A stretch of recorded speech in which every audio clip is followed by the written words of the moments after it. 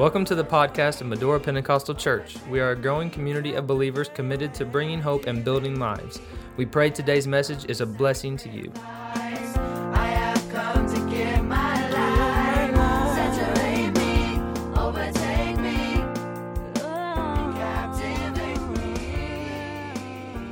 If you will turn with me in your Bibles to the book of 1 Peter.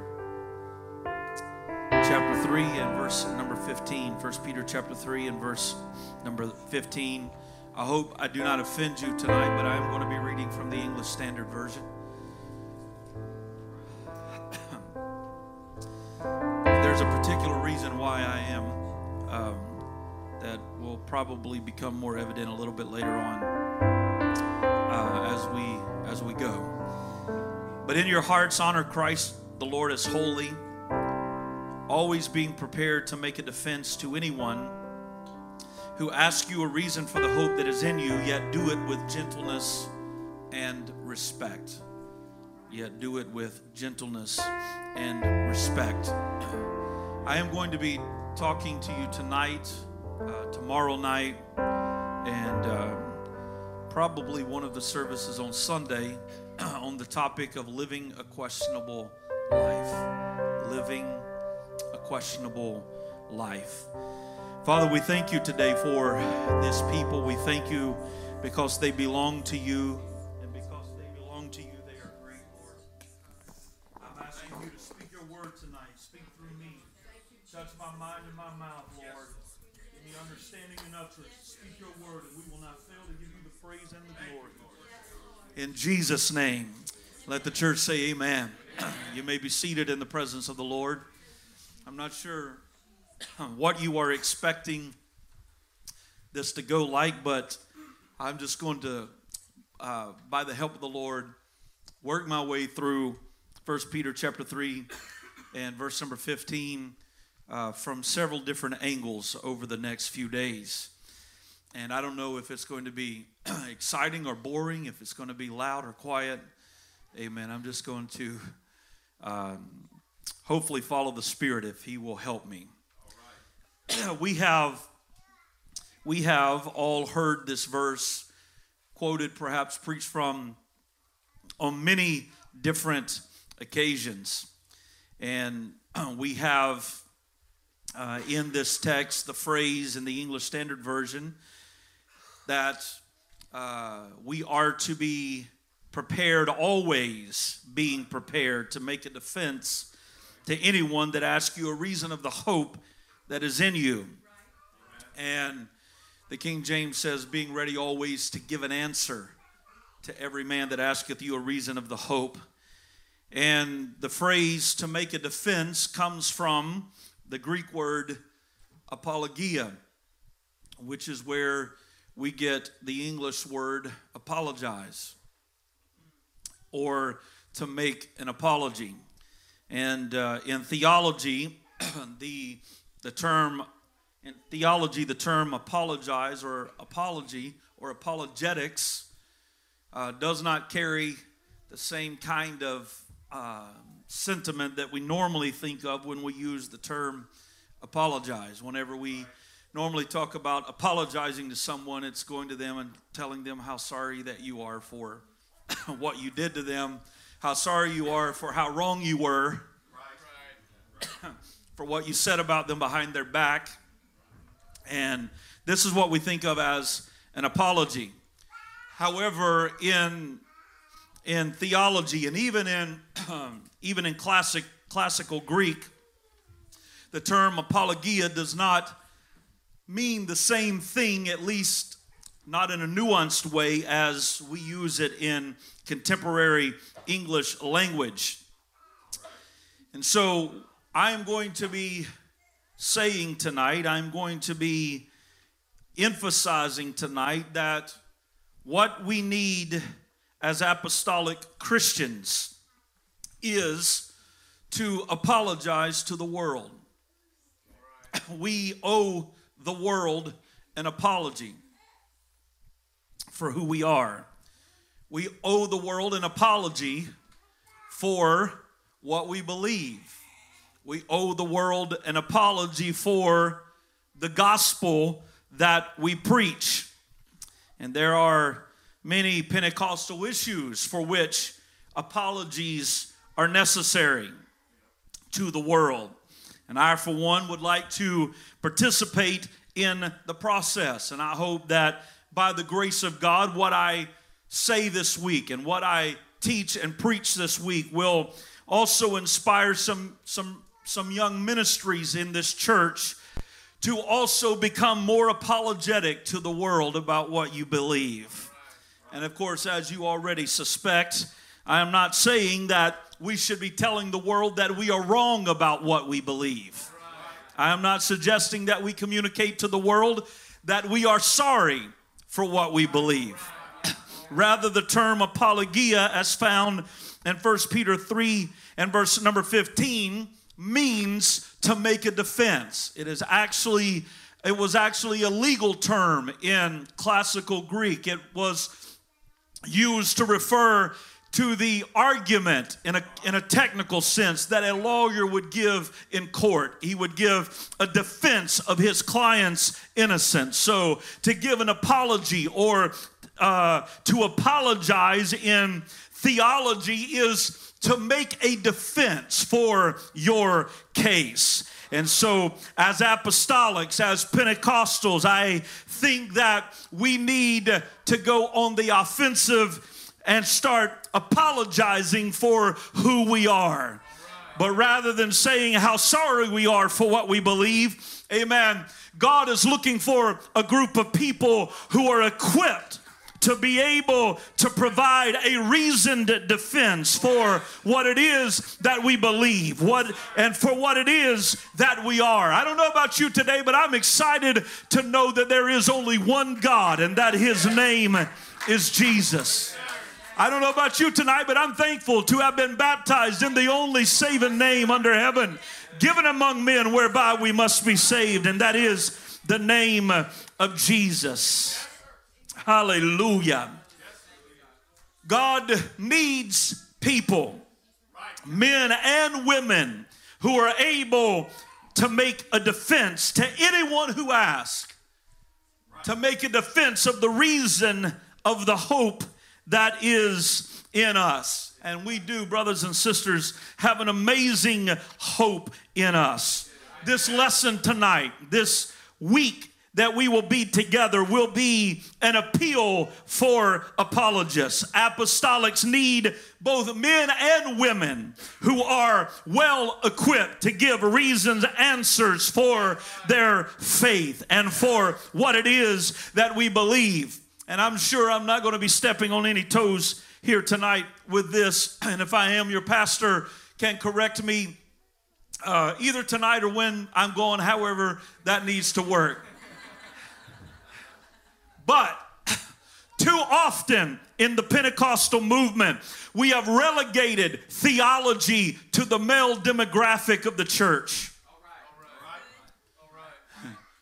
Women just show up and cook and sing and clean and do all of that sort of stuff for us and for everybody. But brothers and sisters, apologetics and theology is not just for men. God wants to use the women in the apostolic movement to become involved in the apologetics of the church, to become involved in, amen, giving a reasoned defense for our faith. Brothers and sisters, Peter calls us to be prepared, always being prepared to make a defense.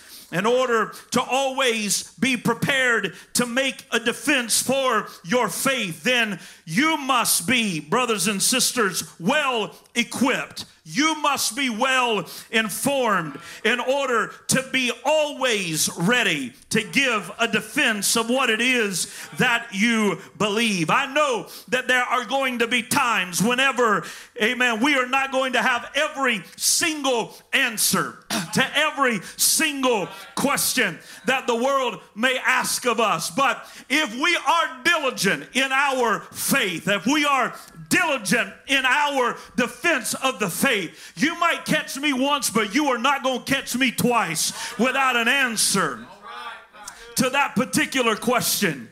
And you don't have to be afraid of any question. You do not have to be afraid of anything that anybody will ask of you concerning your faith. And you don't have to pretend like you have the answer. There was a pastor my dad was friends with years ago. He's dead and gone now. I hate to talk about the dead since they're not here to defend themselves, but I'm going to do it anyway. Somebody in his church came to him and asked him, said, "Pastor, how do I answer this particular question that somebody at work asked me about who we are?" And this particular pastor, friend of my dad and I's, told him, said, "Well, just tell him this. Tell the person this." And he said, "Pastor, is that really the answer?" And he said, "Well, not really, but it'll work until I can get one." Well, don't do that. If you don't know the answer, just simply tell them, "I don't know the answer. But I am going to find the answer. And when I find the answer, we will means that every Christian must have in their life. And that is, they need a personal relationship with the Word of God. A personal relationship with the Word of God. Number two, and this is not necessarily pastors in your life preaching the Word of God. And that's why it's so important to show up to every service. Whatever your midweek is, whatever your midweek service is, it's important to be in that Bible class. Whatever that Sunday school teaching is on Sunday morning, whatever your schedule is, it's important to be in that Bible class. It's important to hear the Word of God. It's important to hear every Word of God, amen, that comes across this pulpit, because from that Word comes instruction that is going to be able to equip you to be an effective apologist for the gospel of Jesus Christ. If I know anything about your pastor and his preaching and his reputation, amen, I promise you that every answer that you need, amen, to be an effective witness over the years of this church that it's been in existence, you have heard the answer already over the pulpit, preached at some point in your Christian walk. And if you would have been here, amen, to hear and to pay attention to the Word of God, amen, that gift would have already been imparted into your life. Amen. That's the reason why it's so important to be in church and to hear the Word of God.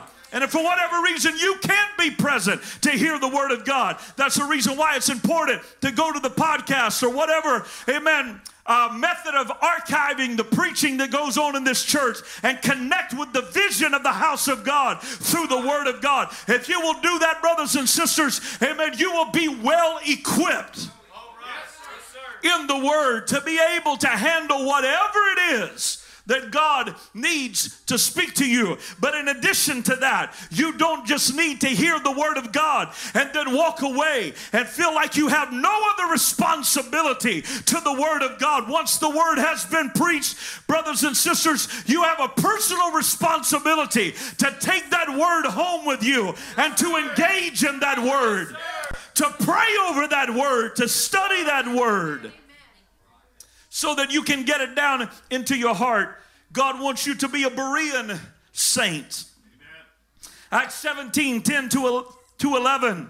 And the brethren immediately sent away Paul and Silas by night into Berea, who coming thither went into the synagogue of the Jews. These were more noble than those in Thessalonica, in that they received the word with all readiness of mind and searched the scriptures daily, whether these things were so.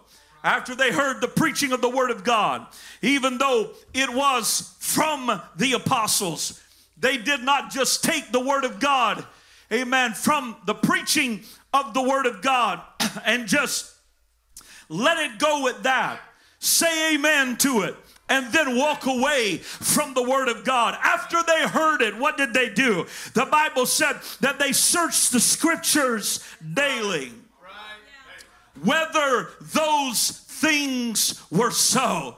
Amen. You have a responsibility to the Word of God after it is preached. The Word of God is not just a one-time event. A preached sermon or a taught Bible class is not just contained to the 30, 45 minutes or an hour, amen, in which it happened. You have a responsibility to have a relationship with the Word of God, that after you leave Bible class on your midweek service, that between that midweek and the coming Sunday, there ought to be an engagement in your heart and your spirit with the Word of God, to where you're going back and you're reading and you're searching and you're praying over the Word of God that you received into your life. Yes, search the Scriptures daily, whether these things were so. I believe that God wants a well-informed army of people that are advanced in the Word of God. Being well informed in Scripture is not just the responsibility of preachers and of pastors. Being well informed in the Word of God is the responsibility of every individual under the sound of my voice tonight. God wants you to take the Word of God seriously. God wants you to have a personal relationship with the Word of God. Part of the responsibility, I say not just part of the responsibility, but rather the primary responsibility of an under shepherd is to feed the flock of God. Acts 20 and verse number 28, take heed to yourselves and to all the flock over which the Holy Ghost had made you overseers, to feed the flock of God. To feed the flock of God. The idea of eating and feeding as it relates to the Word of God is one of the more vivid and practical word metaphors in the Bible. Notice what the writer of Hebrews says in Hebrews chapter 5 verses 12 to 14. For though by this time the writer said ye ought to be teachers, you need someone to teach you again the basic principles of the oracles of God. He said you need milk and not solid food. For everyone who lives on milk is unskilled in the word of righteousness, since he is a child. But he said solid food is for the mature, for those who have their powers of discernment trained by consistent practice to distinguish good from evil. Now this verse is full of food metaphors that has layers of flavor profiles that are sensational. He compares the Word of God to eating, preparing, and serving food. And this, brothers and sisters, is an incredible concept if you will take hold of what the Word of God is saying here. The Hebrew writer told of a person whose palate was childish and could only handle meat. The problem is that they should not have been children. They should have been mature. They had been eating long enough that they should have been handling something much more sophisticated than simply eating milk. But instead, they were still on milk when they should have been on meat. But instead, they could only handle meat. And when the writer described the mature or the sophisticated palate, he says that person has the ability to eat and to handle the fillets and the ribeyes of the Word of God. Hallelujah. Now I know I'm being just a little bit anachronistic, but the text only says meat, but I can't think of better meat than fillets and ribeyes. So let's just make it real tonight.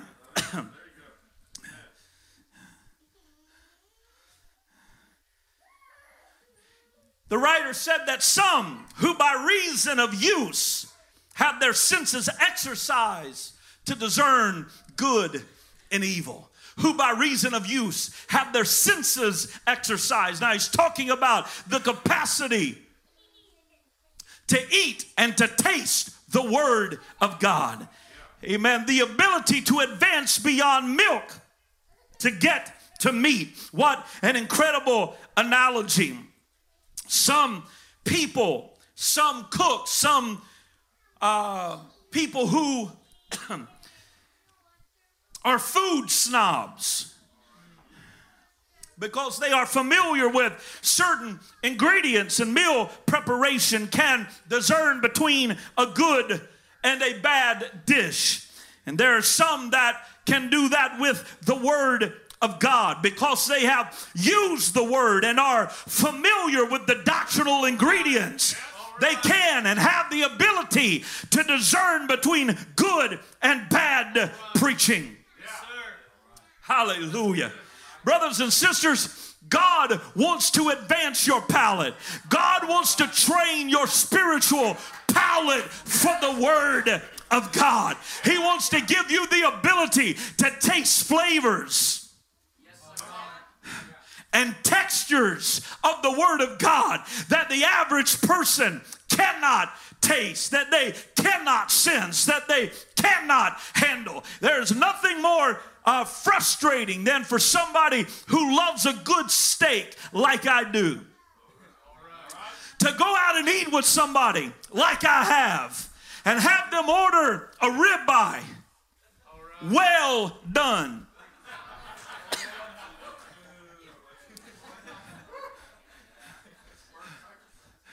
And then literally cover it until you cannot see it with A1 sauce. Sir, you are a reprobate in the name of Jesus. That cow did not give his life to be cooked well done and covered in A1 sauce.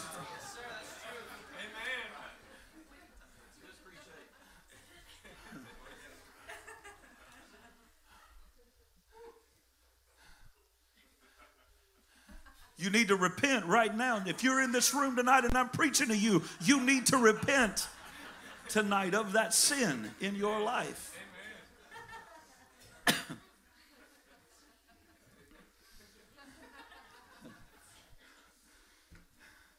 In one of the cooking shows on which Gordon Ramsay has starred, part of the competition was for the contestants to blind taste ingredients that were placed before them. Some of the cooks did horribly. Blindfolded, tasting ingredients. Some of the contestants got absolutely every ingredient they tasted wrong.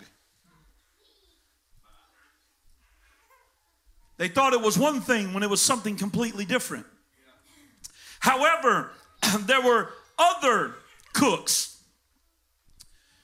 There were other contestants that got part of the ingredients right and part of the ingredients wrong. When they tasted, they knew their palate was more advanced than the other people in the contest. And so they could tell by texture and smell and flavor what certain ingredients were, but they could not tell what all of the ingredients were. And then there were the advanced level contestants that everything they touched and smelled and tasted, they knew exactly what it was because they were familiar enough with the ingredients that they knew exactly what it was when they tasted it. Can I tell you that God's looking for a church that's got a sophisticated enough palate in the Word of God that whatever doctrine is put before them, they've tasted it enough, they've handled it enough that when they hear it, they know exactly what it is.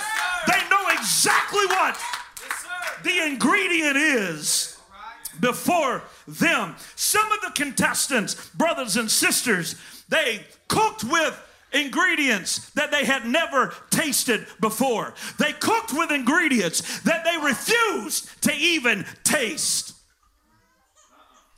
God forbid that we raise up a generation of young preachers that are cooking up messages with ingredients that they've never tasted, that they've never handled, and that they have refused to taste. Brothers and sisters, preaching is not one of those things where you throw in just a little bit of that because somebody told you it message, amen, with that particular ingredient. Can I tell you, if you're going to prepare the Word of God for God's people, you ought to taste everything that you throw in there. You ought to have an intimate relationship with every ingredient that you are placing into a meal that you serve to the people of God.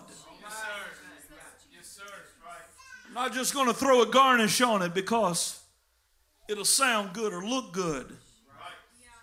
I'm not going to cook with anything that I don't know what it tastes like. And of course, in a way that only Gordon Ramsay can do, he told one of the contestants that they had the palate of a cow's backside. You can't taste anything. You have no sense of discernment whatsoever in what it is that you are handling. Let it not be so with the Word of God. Our mission and our purpose in the world is way too important for us to not to be familiar with the ingredients of God's Word. For us not to know how to handle the ingredients of the Word of God. Yes, sir. Hallelujah. Who through use, the scripture says, have their senses exercised to discern good and evil. The only people that are ever deceived in the Christian faith are those who have not through use exercised their discernment in the Word of God. Hallelujah. Hallelujah. So it's important that we interact with the Word of God. They do not know the ingredients, therefore they cannot discern what is and what is not good doctrine. Yet there are other people, other cooks that can not only determine ingredients by tasting them by themselves, but there are some people who have such a nuanced palate that even after all of the ingredients have been mixed and cooked together, they can taste ingredients that are hidden in a recipe because they are so familiar with it, even though it's covered in other ingredients and flavors. There's people that can take a dish.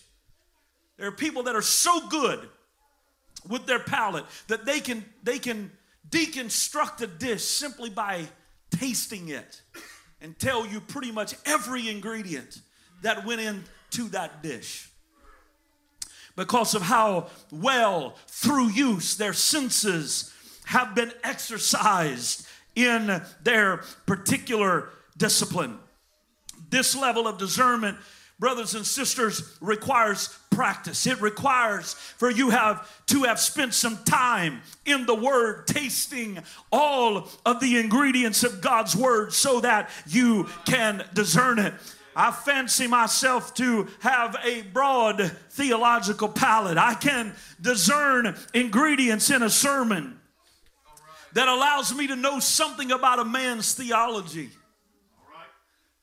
by little phrases that he uses. And if a cook's good enough and the palate of the eater is not sophisticated enough, a good cook can hide ingredients in it that the eater says they don't like. Make them eat it and love it. And they don't even know it.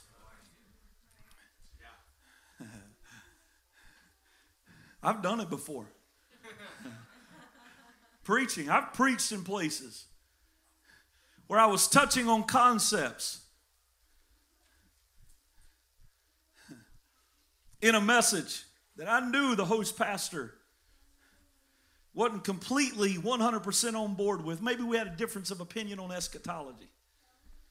And just a little dash of something different. And my God, they were shouting and going nuts over it. And what they didn't even know is they didn't even believe what I was saying. I just hit it so well.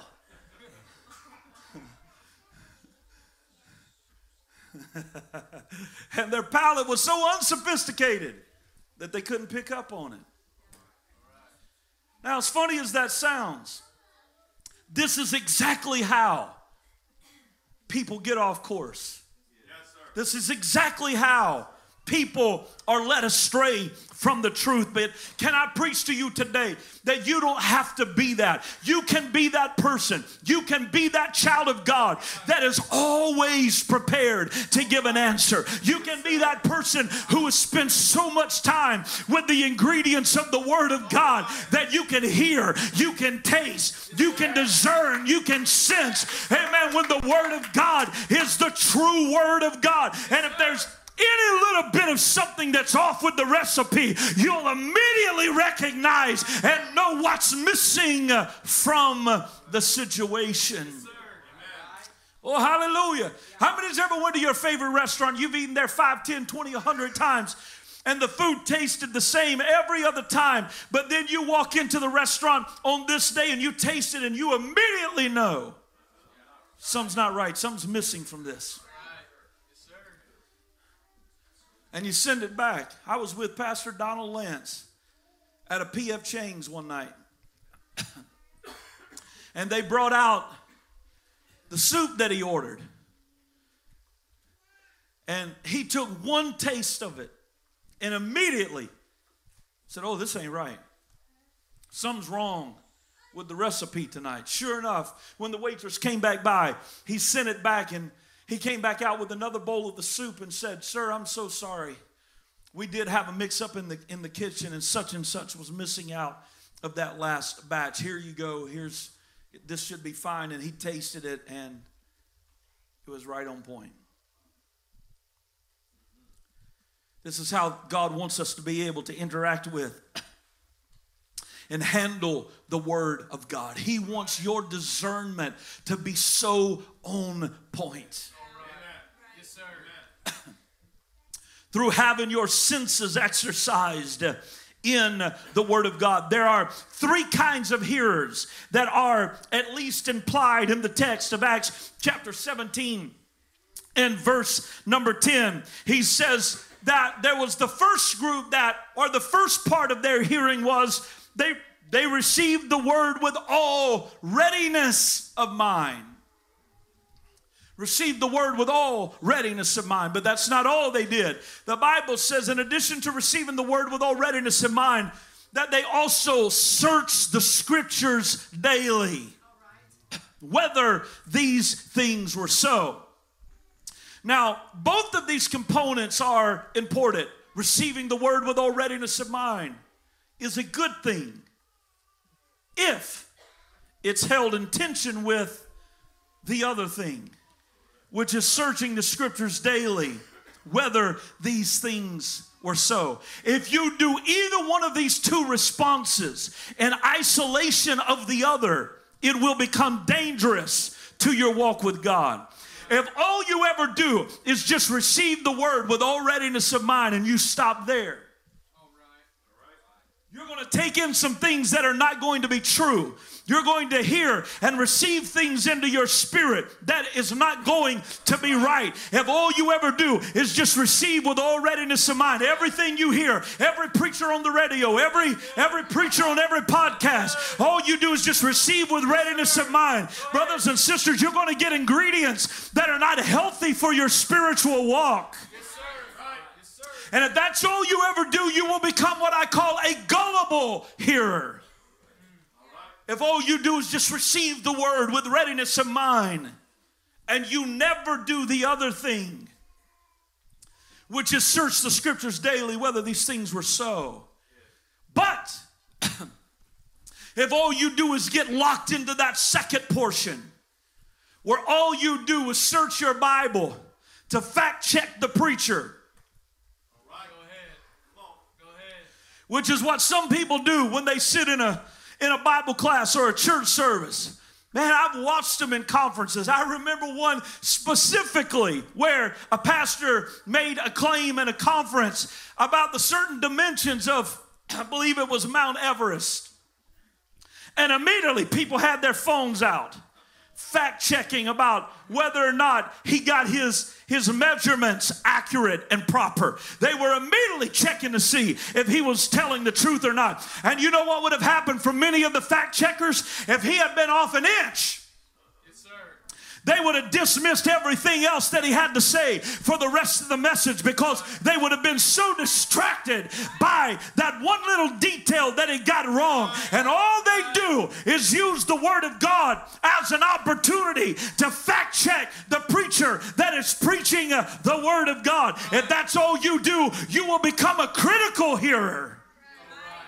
And you will never receive what it is that God is trying to speak to you and what it is that God is trying to say to you. But if somehow you can hold both of those two things in proper tension, you will neither be a gullible hearer or a critical hearer, but you will become a discerning hearer. You will readily receive the Word of God, but you will also, amen, search the Scriptures daily, whether those things are so. And when, oh, hallelujah.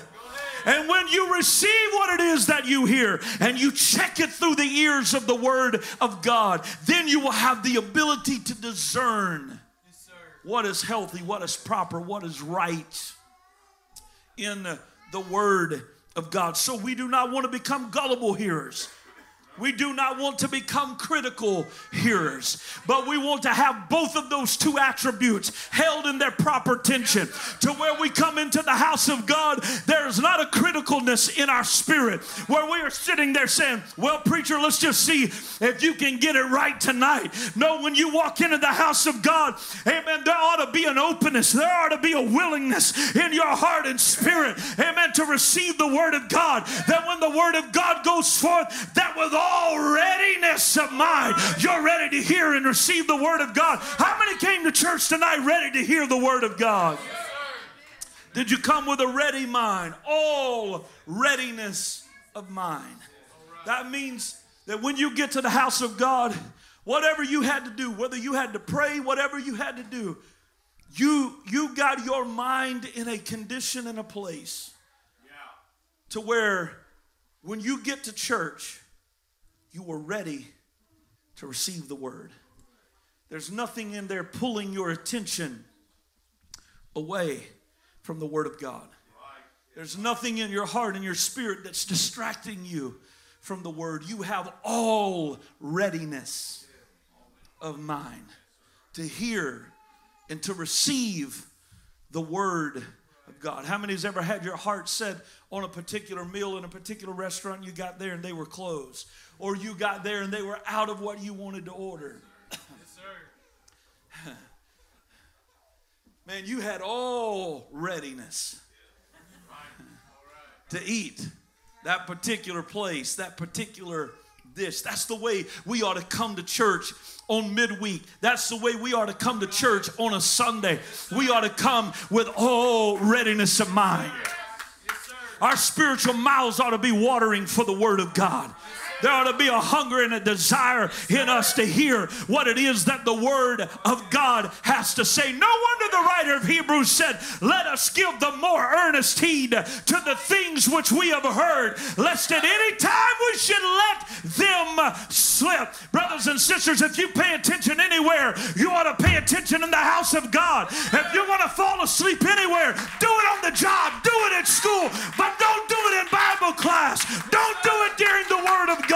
If you pay attention anywhere, you ought to give the more earnest heed to the preaching of the gospel of Jesus Christ. There is nothing in your life that you will ever hear or engage that will be more important than the Word of God in your life. Oh, hallelujah. Amen. Hallelujah. Amen. But after the Word of God is preached, don't be that person who beholds himself in a glass and then walks away and straightway forgets what manner of man that he was. The second part to being prepared always to give an answer to them that ask a reason of the hope that is in us is not only to be prepared with the ingredients of the Word, to have personal knowledge and relationship with the Word of God, but you need to have an anticipation of what it is that you will be asked. In other words, you need to become familiar with the culture in which God has sent you to preach the gospel. As preachers, we need probably a broader range of knowledge in the Word of God. But if you're in an area where the predominant philosophy or Christian denomination in your particular area is in such a way, then you need to be well informed in advance how to give an answer. If you're in a culture that's dominated by atheists, guess what? You need to do your best to be prepared to give an answer. Because you know that when you go into that classroom or you go into that particular place, that these kinds of questions are going to be asked of you. And when you go in, you need to be ready always to give an answer to every man that asks you a reason. If you're in an area that's dominated by a particular false doctrine, then you need to be prepared, always being prepared to give an answer, to give a reason for the hope that lies within us. Now there's three possible ways, and I'm going to go through them really quickly.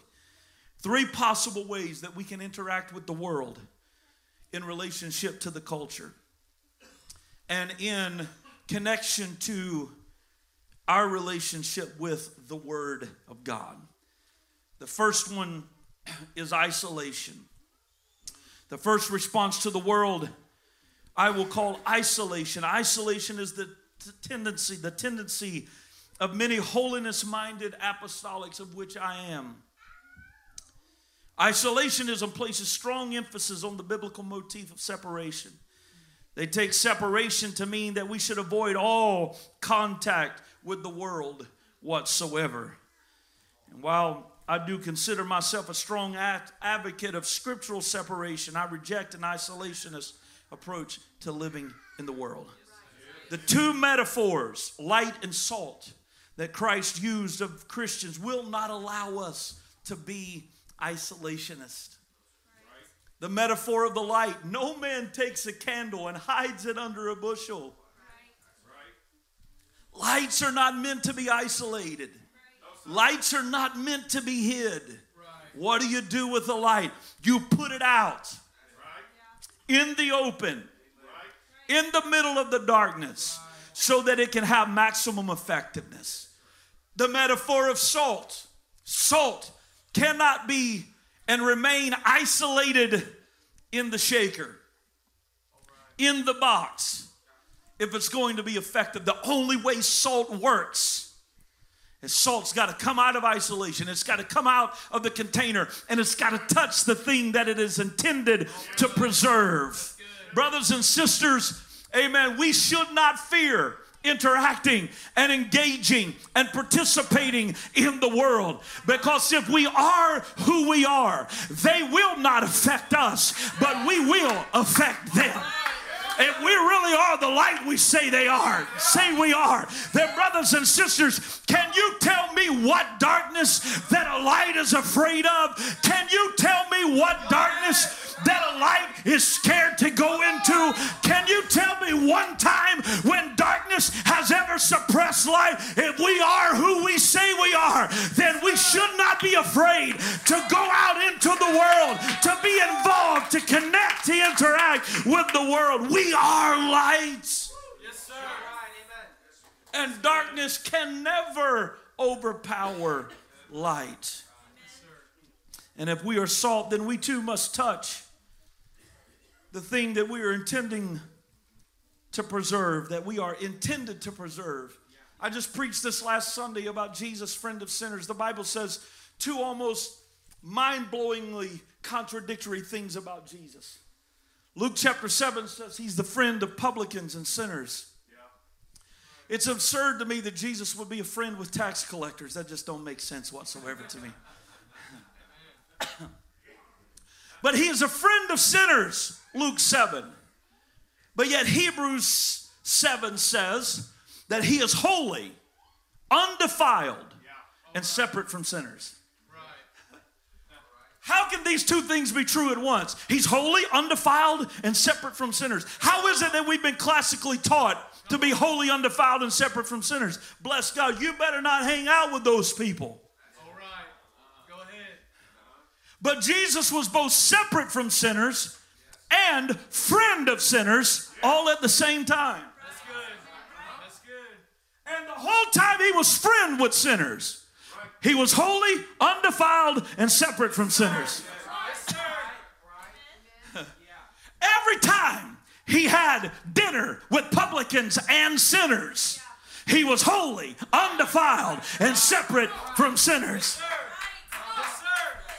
When the woman in the city, whom all the commentators say was a prostitute, walked in to the Pharisees' house. Oh my God, you got to love this story. Pharisees were the ones that were complaining that Jesus ate with publicans and sinners. Woo. But there was a man who was a Pharisee that asked Jesus to dinner. Guess what Jesus did? Now, you've got to hear this. Jesus had been eating with publicans and sinners. Guess who was blasting him for it? Pharisees. All right. A few chapters later, guess who asked Jesus to dinner? A Pharisee. Guess what Jesus did? Jesus went to dinner with the Pharisee. All right. That's good. Jesus said, I'll eat with publicans and sinners, and I'll eat with Pharisees, and I don't care if they don't like one another. A Pharisee isn't going to tell me who I can eat with. Yes, sir. That's good. And I'll eat with a Pharisee, just like I'll eat with publicans and sinners. But Jesus is in the house of Simon the Pharisee. This is incredible to me. And this prostitute from the city, when she hears that Jesus is at Simon's house, she walks up in the Pharisee's house. I don't know if she has something on him and she knows he ain't going to say anything about her being there or what it was. But this prostitute walks up in the Pharisee's house to get to Jesus. And she cries tears on his feet. And she dries them with the hairs of her head. And she takes oil from an alabaster box. Brothers and sisters, she's touching Jesus. She is kissing the feet of Jesus. She is so connected to him. She is so personally involved with him. And she is a sinner. And the whole time she's kissing his feet, guess what? Jesus is still holy, undefiled, and separate from sinners. Because separation from sinners is not geography, it's lifestyle. You can be right in the middle of a crowd of sinners and still be separate from sinners. You don't know, oh my God. Jesus is holy, harmless, undefiled, and separate from sinners, with a sinner kissing his feet. So separation from sinners and being friends of sinners is not mutually exclusive concepts. So our first idea is we usually tend to isolate. The other extreme of how we handle the culture is to assimilate, to become them, to act like them, to dress like them, to talk like them, to do everything like them. Brothers and sisters, that is not the biblical model of how we are to engage the culture either. It's not the will of God for us to go into isolation. It is not the will of God for us to go into assimilation. We are still supposed to come out from among them and be ye separate, saith the Lord. So what is the biblical model? The biblical model is not isolation and it's not assimilation, but it is insulation. It is to be so covered by the Word of God, to be so covered in the love of God that we have the ability to go out as sheep in the midst of wolves, to go out into the culture, to influence it, to touch it, and to affect it. That's the reason why Jesus says that we are not of this world, but we are in this world.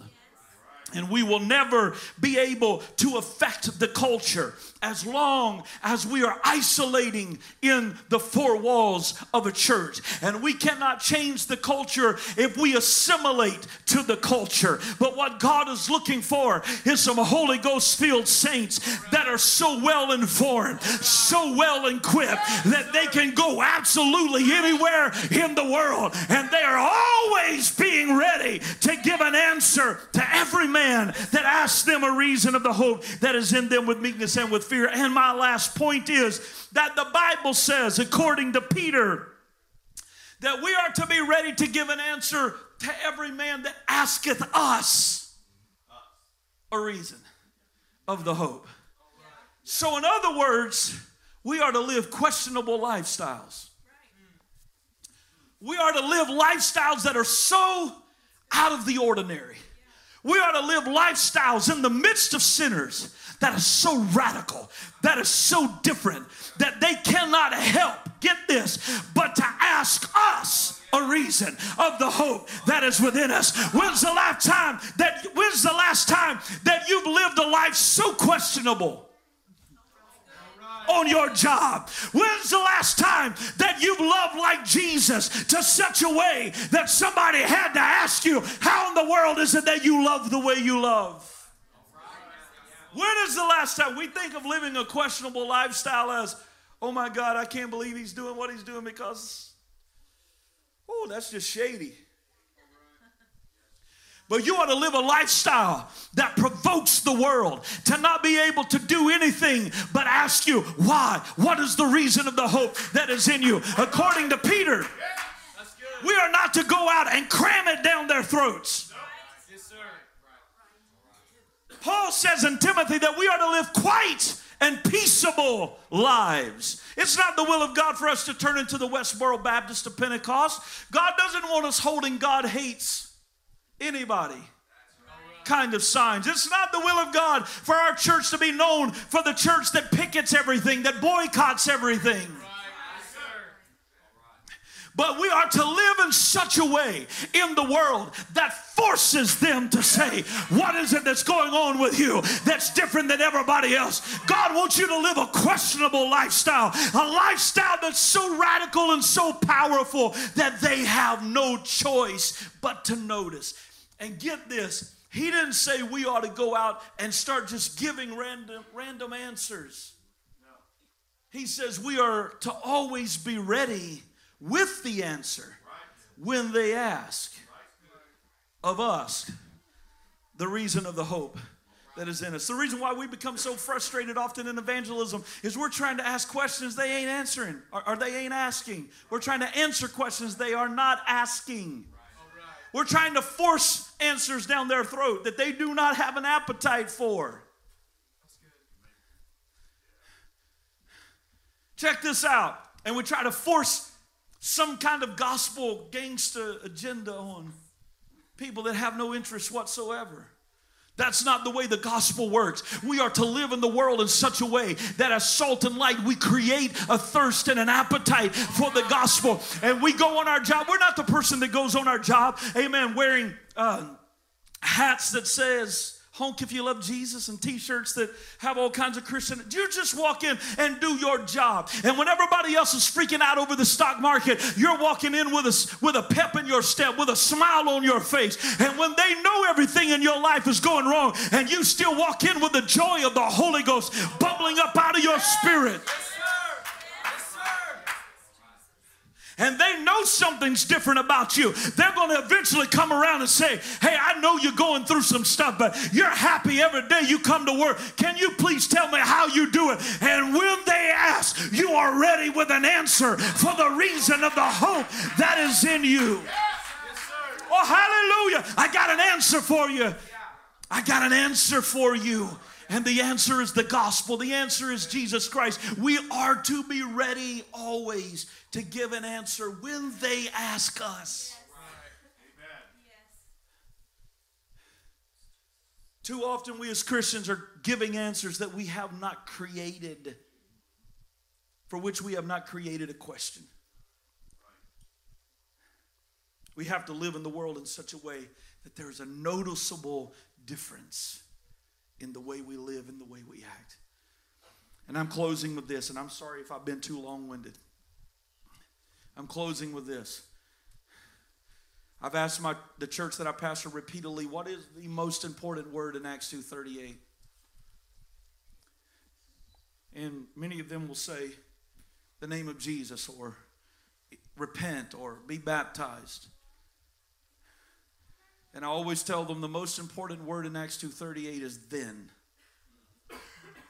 Then Peter said unto them. When did Peter say unto them, repent and be baptized, every one of you, in the name of Jesus Christ for the remission of sins? When they asked, men and brethren, what shall we do? Their question came before Peter's answer. Peter preached in such a way, Peter lived in such a way that those that crucified Messiah had no choice but to say, what do we got to do to be saved? And when they did, Peter was ready with the answer. We lead with what we should be concluding with. Acts 2:38 is not the starting pitch, it's the close of the sale. The thing that ought to bring them to the moment of question is that your sins, your life, is the reason why Jesus was crucified and died on the cross. And when they heard that they were personally responsible, their sins were personally responsible for the death of Jesus on the cross, they were convicted in their hearts. Then and only then did Peter say, repent and be baptized, every one of you, in the name of Jesus Christ for the remission of your sins. We need to live questionable lifestyles that causes people to ask, what is the reason of the hope? Why is it that you have the kind of hope that you have? And when they do, we will be ready to give an answer.